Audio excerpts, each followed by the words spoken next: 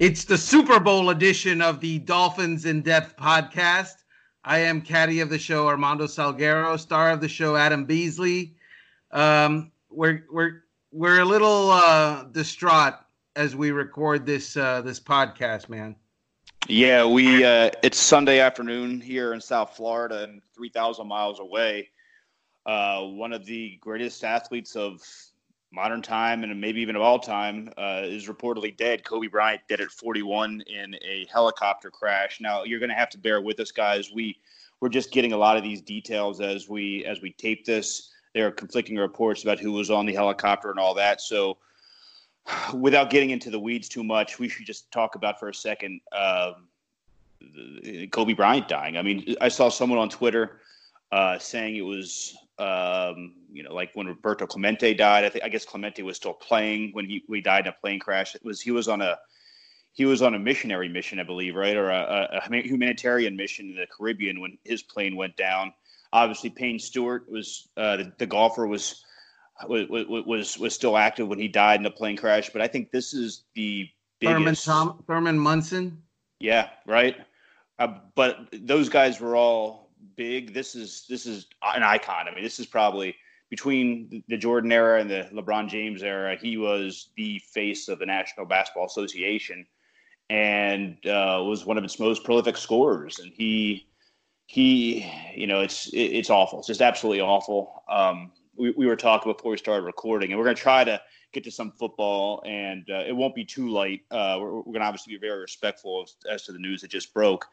But real quick, Armando, the reason this hits me hard is because he's basically followed my life arc. I mean, he's a year older than me. He was from Eastern PA. I'm from Central PA. I saw him play twice in high school when he was this huge phenom. Everyone knew he was going to be drafted in the first round. Once I saw him in this basketball tournament in Myrtle Beach. I think it's called the Beach Ball Classic. If you have a McDonald's All-American on your team, they invite your team basically. And he was there when I was down there for vacation. And then I saw him play at the state championship game in Hershey, PA, the same arena where Wilt scored 100 points. This was, I guess, winter, early spring of 1996. And he was, I mean, to use a bad cliche, a man among boys. I mean, he was a bunch of 18-year-olds, and he looked like he was 35. You could tell that he had an incredible natural ability. And he went to L.A. and, may have become a bigger star than Magic Johnson there. It's just my head really can't get around it just because he was so much a part of my coming of age as a sports writer, as a sports fan. And he's gone, and he's a year older than me. It sucks, man. It really sucks. Well, and he was a complete person. He wasn't just a basketball player. This is a guy who was born abroad and spoke 3 or 4 languages.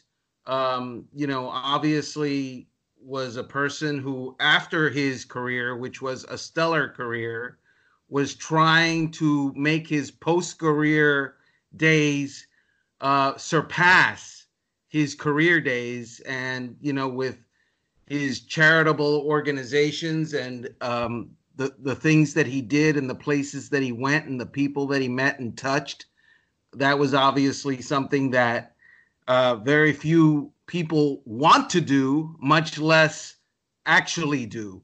And so, it's a loss not just for the sports world, but for the planet. Mm-hmm. And I would say to you, the one thing that I most loved about that guy is that he was the consummate competitor. It's what I love about Tom Brady. It's what I love about people that I've covered for a long time. My only recollection of him, obviously, I never crossed paths with him in a professional setting, other than 1 year later in his career, he comes to the AAA and he has a bad game. And I was just there as a fan. And it's interesting because after the game, I went back there because I have a pass, and to say hello to the writers and stuff. And I come back out, and there's Kobe Bryant like 35, 40 minutes after the game, working on his shot after a bad game. And this is already a man who's going into the Hall of Fame. This is already a man who has won world championships for his team. And this is a man who just had a bad game, and he's going to erase that memory and make sure that it doesn't happen the next night. Pretty impressive to me. And obviously, we've gone on about this, but just, prayers up for his family. We do have a game coming up in the local vicinity, Adam. We do. Do you want to do you want to take a break for a second, let people regroup, and then we'll get into the game? Have we done 10 minutes yet? I think we can make an exception to the rule today, since it's such a strange day. Okay, so I'll go get myself a swig, and then we can come back. You ready? Showtime. On May 3rd, summer starts with The Fall Guy. Let's do it later. Let's drink a spicy margarita. Make some bad decisions. Yes. Audiences are falling in love with the most entertaining film of the year. Fall Guy. Fall Guy? Fall Guy. That's what the poster said. See Ryan Gosling and Emily Blunt in the movie critics say exists to make you happy. Trying to make it out? Nope. Because I don't either. It's not what I'm into right now. What are you into? Talking. Yeah. The Fall Guy. Only in theaters May 3rd. Rated PG-13. Get ready for the greatest roast of all time. The Roast of Tom Brady. A Netflix live event happening May 5th. Hosted by Kevin Hart. The 7-time world champion gets his cleats held to the fire by famous friends and frenemies on an unforgettable night where everything is fair game. Tune in on May 5th at 5 p.m. Pacific time for the Roast of Tom Brady. Live only on Netflix.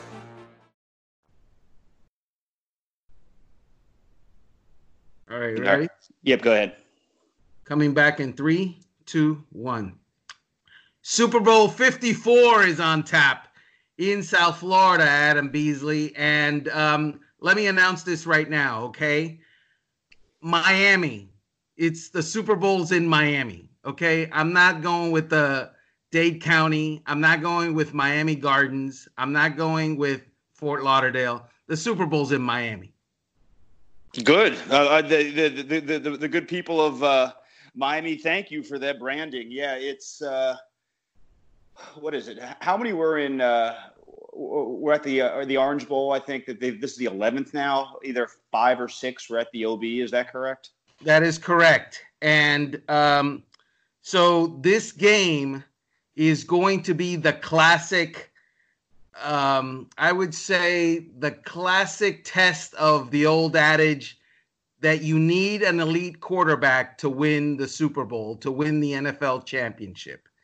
One of these two teams has an elite quarterback, Adam, and I would say to you, one of them doesn't. Would you agree with me? Yes, I think that's an excellent point. I think one of the biggest storylines of the next 7 days will be, can Garoppolo match the greatness, the absolute greatness that is Patrick Mahomes. I mean, he's, I guess, 3 years in now from Mahomes, and he's now done things that very few people who have ever walked the planet have been able to do on a football field. And as good looking and as polished at times and as valuable as Garoppolo is to the Niners, they're a bit of a front-running team, aren't they? I mean, in a way, they're a better version of the Titans, which the Chiefs just took apart.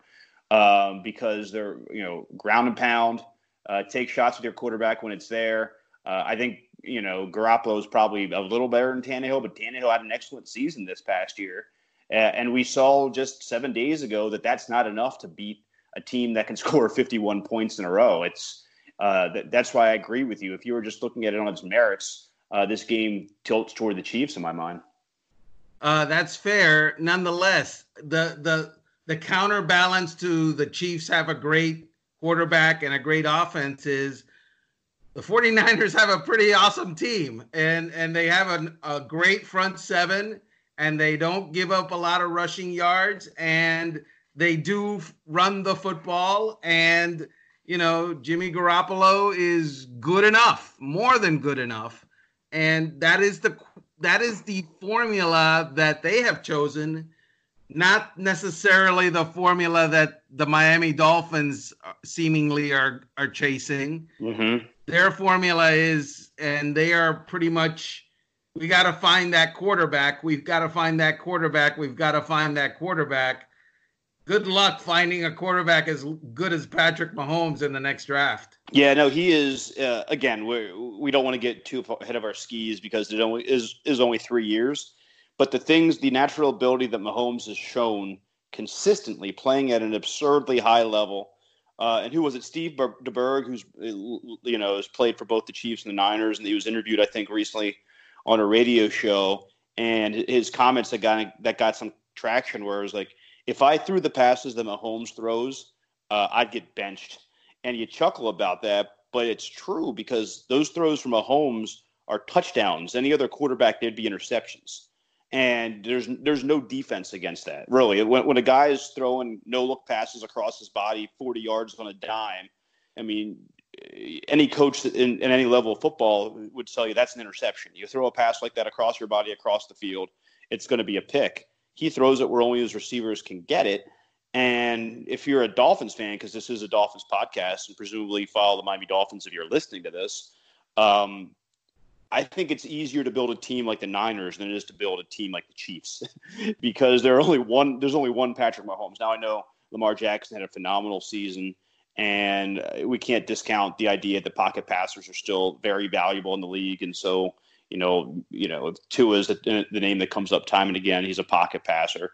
But just the production level I'm talking about, they get from the quarterback, it seems to me it's easier to find a guy that's like Garoppolo, spend a ton of resources on your front seven and your running game and hope that's enough. I mean, certainly obviously been enough for them to get to the Super Bowl. We'll find out in 7 days if it's enough to win it all. You spent 3 fun-filled days in Mobile, Alabama at Senior Bowl interviews and practice sessions.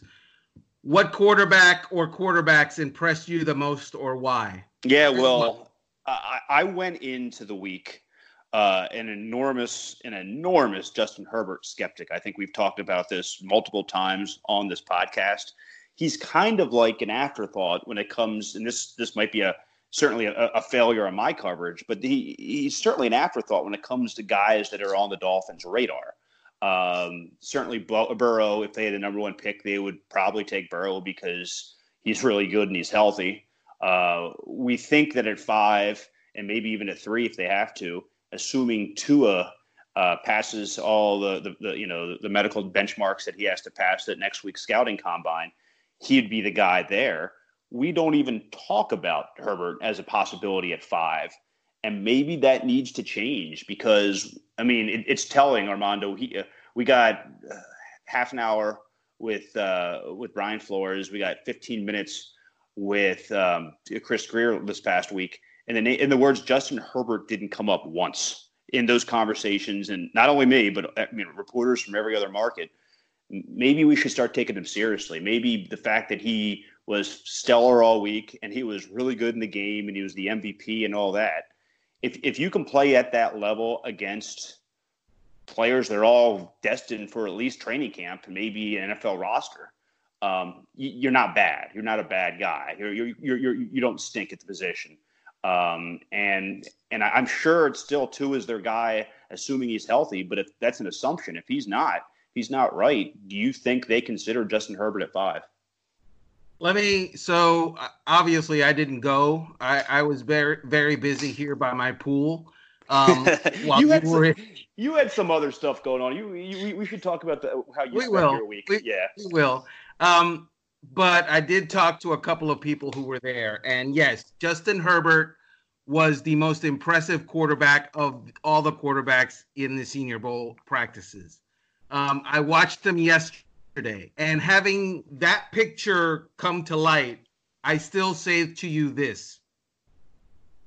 When he's under pressure and he needs to make passes outside the numbers or deep down the field, his accuracy is lacking. Mm-hmm. He is fine or typically fine, with the RPO stuff and the slants and stuff like that. But when he's outside the pocket, when he needs to throw outside the numbers and down the field, the accuracy is off and often off. And my question is that because he didn't get great work, or can that be solved, or can that be somehow managed in the next level or at the next level over time? Or is that who he is? That's my question about Justin Herbert. A lot of people who make more money and are a lot smarter, know a lot more of football than I do, say you look for certain traits that are transferable, and some traits you have to have or they don't come. And accuracy is one of them. Now, certainly Lamar Jackson has flourished as a passer, and accuracy was a knock on him. So maybe he is the exception that disproves the rule. But overwhelmingly, there's evidence that if you're not an accurate passer in college, you're not going to be an accurate passer in the NFL. And I'll tell you this, Armando, all the things you say are 100% right. And his inability to play off script is too much like the guy the Dolphins went out of their way to get rid of, and the guy that's playing in a Pro Bowl today, Ryan Tannehill, because there's a hard ceiling to his potential and the potential of your team when you need everything to be perfect. Because we've seen an offensive line. I just finished my 8th season. Can't believe that 8th season covering the Dolphins. I think once, maybe twice, they had an offensive line that was even average. The rest, it's just been terrible. It's never going to be perfect, and it's definitely never going to be perfect in Miami. So again, that's why I think they might keep their distance. And if he's there, if he's there at 18, they'll think about it. But at 5, I think that's a bridge too far. Right. The 2016 offensive line was pretty good. Correct. Yeah, I would say that's fair. But they had 3 number 1 picks on that offensive line. Correct. So I don't think they're going to have 3 number 1 picks on next year's line, considering they have 0 number 1 picks on their roster presently. I think maybe they could sign Jack Conklin, who was a number 1 pick, if I remember correctly. And Brandon Scherf. And then use their 2nd pick in the draft to get. I think that there's a certain offensive lineman from Alabama you've been talking about for a while. Oh yeah. The right tackle who would be perfect for the left-handed quarterback. Correct. Right? Yeah. What's his name? Is it? I want to say Wilts. Why am I talking Wills? Yes. Yes. That is correct. I'm having a brain fart here. Yeah, we're all thrown for a loop a little bit today, so that's forgivable. But yeah, no. Here's the one. Here's the one guy that is, I think, the biggest, and I know you have strong feelings about him. The biggest wild card at the position is Jordan Love, because and a little bit of reporting here. Not only did Love meet with the Dolphins this past week in Mobile, which is no surprise because teams meet with everybody, but he met with the guys, including Dan Marino, who was out there. And Marino, according to people I trust, went out of his way to tell Love that he did well in that interview, that he did what he needed to do in the time he spent with the Dolphins. So, I mean, you talk about finding the next Patrick Mahomes. He's the quarterback in the draft whose ability is the most similar. I'm not saying he's the same player, but the style of play he has the athletic ability. He has the arm. He just throws the wrong team way too many times. Come on, get after me, Armando. Get after me. Okay, so by the way, it's Jedrick Wills is the Alabama tackle. Look, he's coming off a bad season. Let's call it what it is. 20 touchdowns, 17 interceptions, and I don't even know what conference Utah State plays in. What is that? Is that the Big Sky? I mean, it seems like something over their conference that I don't watch because they play really late at night. Yes, but it's not just that. It's the projectiness about him. He is not. If you're picking Jordan Love, you've decided he's not playing the first year. Correct. And maybe not starting the second year either, because it's a bridge too far to ask him to come in as a rookie, not good, because he's not good right now and not good enough. And then also, by the way, learn the offense, learn the defenses, lead the team, and beat out a guy who is really good at all of those and has familiarity with the offensive coordinator. It's not going to happen. He's not going to be able to do it because he's going to be worried about footwork. He's going to be worried about eye command. He's going to be worried about stuff that ready-made quarterbacks don't have to worry about. Now, the counterbalance to that is Patrick Mahomes didn't play his first year either. But I don't think he's Patrick Mahomes. I see project guy. I see kind of not. I see more Lamar Jackson-ish type of an arc. Not in that he's going to throw 33 touchdowns his second year. In that it's going to take him a while. Which at best which is fine if you take him at 38 or whatever their second round pick is, right? That's fine. If he lasts to the early second round and you don't have a quarterback yet, he is the perfect player to take at 38. Sure as hell ain't taking him at 5. And if you take him at 18, you expect the 18th pick in the draft to do something for you on the field in year one. You don't expect the 18th pick in the draft. And I know, I mean, the Chiefs drafted him a little even higher than that, and they sat him, but they also sat him behind a guy who had taken him to the playoffs the year before and took him to the playoffs that year as well. Correct. So it's the draft, like anything else in the National Football League, is does the player meet the number? And free agents, does he meet the salary? And in draft prospects, does he meet where he's taken? And I'll tell you this: the time we spent with Chris Greer out in Mobile, we asked him about a ton of things. He said they have more than enough ammo to go up and get any player they want, which they don't. Which is right, which isn't exactly true, because I don't think there's any number that would get the Bengals off the number 1 pick. Maybe 4 first-round picks, but if the Dolphins do that, they're going to put their franchise behind even farther than it is now. That's not going to happen. So, but he's saying if we want Tua, we can get Tua. But he also said this, is that I'm under no pressure to take Tua. And I think that also means I'm under no pressure to take any player. That if the guy isn't right at that spot, I'm not going to do it. I'm not going to jeopardize my franchise for reaching for a guy who I don't think is worth that value. That might be his philosophy. We could get to the last weekend of April, and Steve Ross, who's 78 years old and has owned this team for a decade, has never seen a playoff win. He could feel differently, and that's the push and pull.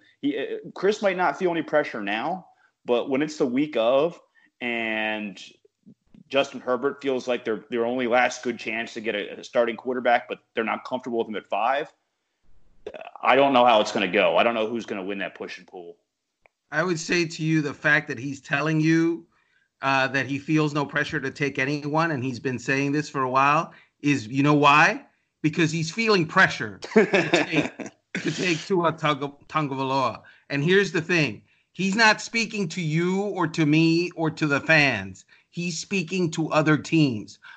I'm not under any pressure to trade up to get Tua Tagovailoa. So don't even think about asking me for a lot when I try to trade up to get Tua Tagovailoa.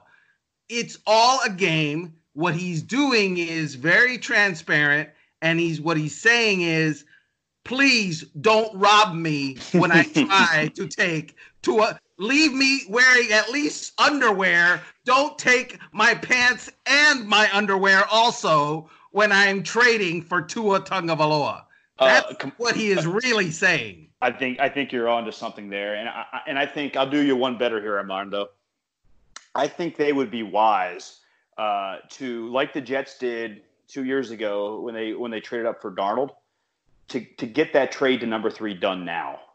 So, because I think the closer you get, the more crazy things get. I think they'd be better served to finding out what the Lions' number is now and just giving it to them. That way, they ensure themselves whatever player they want, whose name isn't Joe Burrow or Chase Young, and go about their business and not have a single worry on draft day that you can just spend the next 3 months making sure Tua is that guy. Because if not, Isaiah Simmons is a hell of a player. That'd be a great system fit in Brian Flores' defense. There are a ton of other players that are really good that they could take at 3. But if they make that trade now for 3, they guarantee themselves Tua if they want him. Let's close it out with this, Adam. So this is Super Bowl 54. It's in Miami. And next Saturday, number 54, Zach Thomas has a chance to be elected into the Pro Football Hall of Fame. It's going to be interesting. It's going to be a fight. I can tell you that. It's going to be a fight. Are you presenting his case? Is that how it works?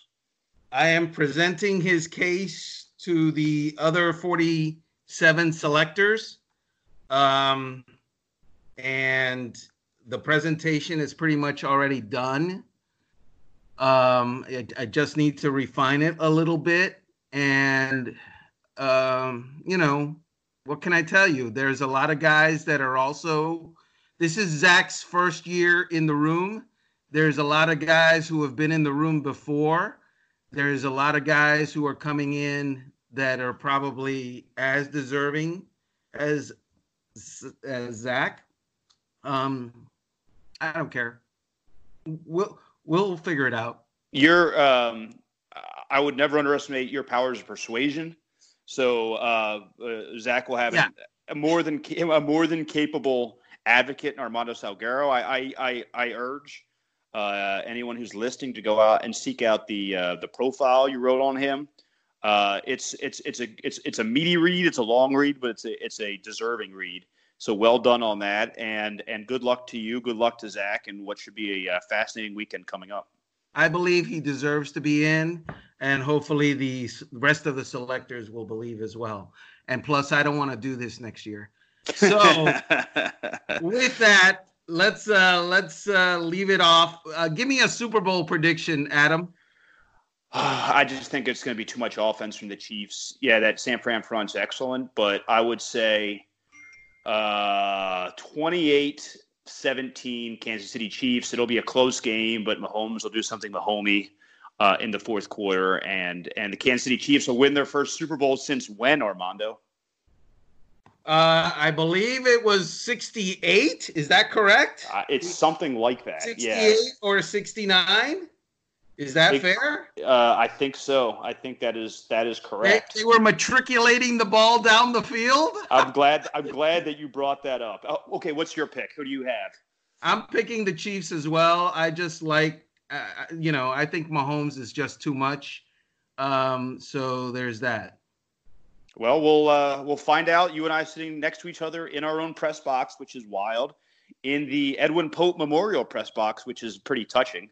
It'll be the first Super Bowl there since his passing, and there's deservedly a plaque and a picture in his honor as you get out of the elevator.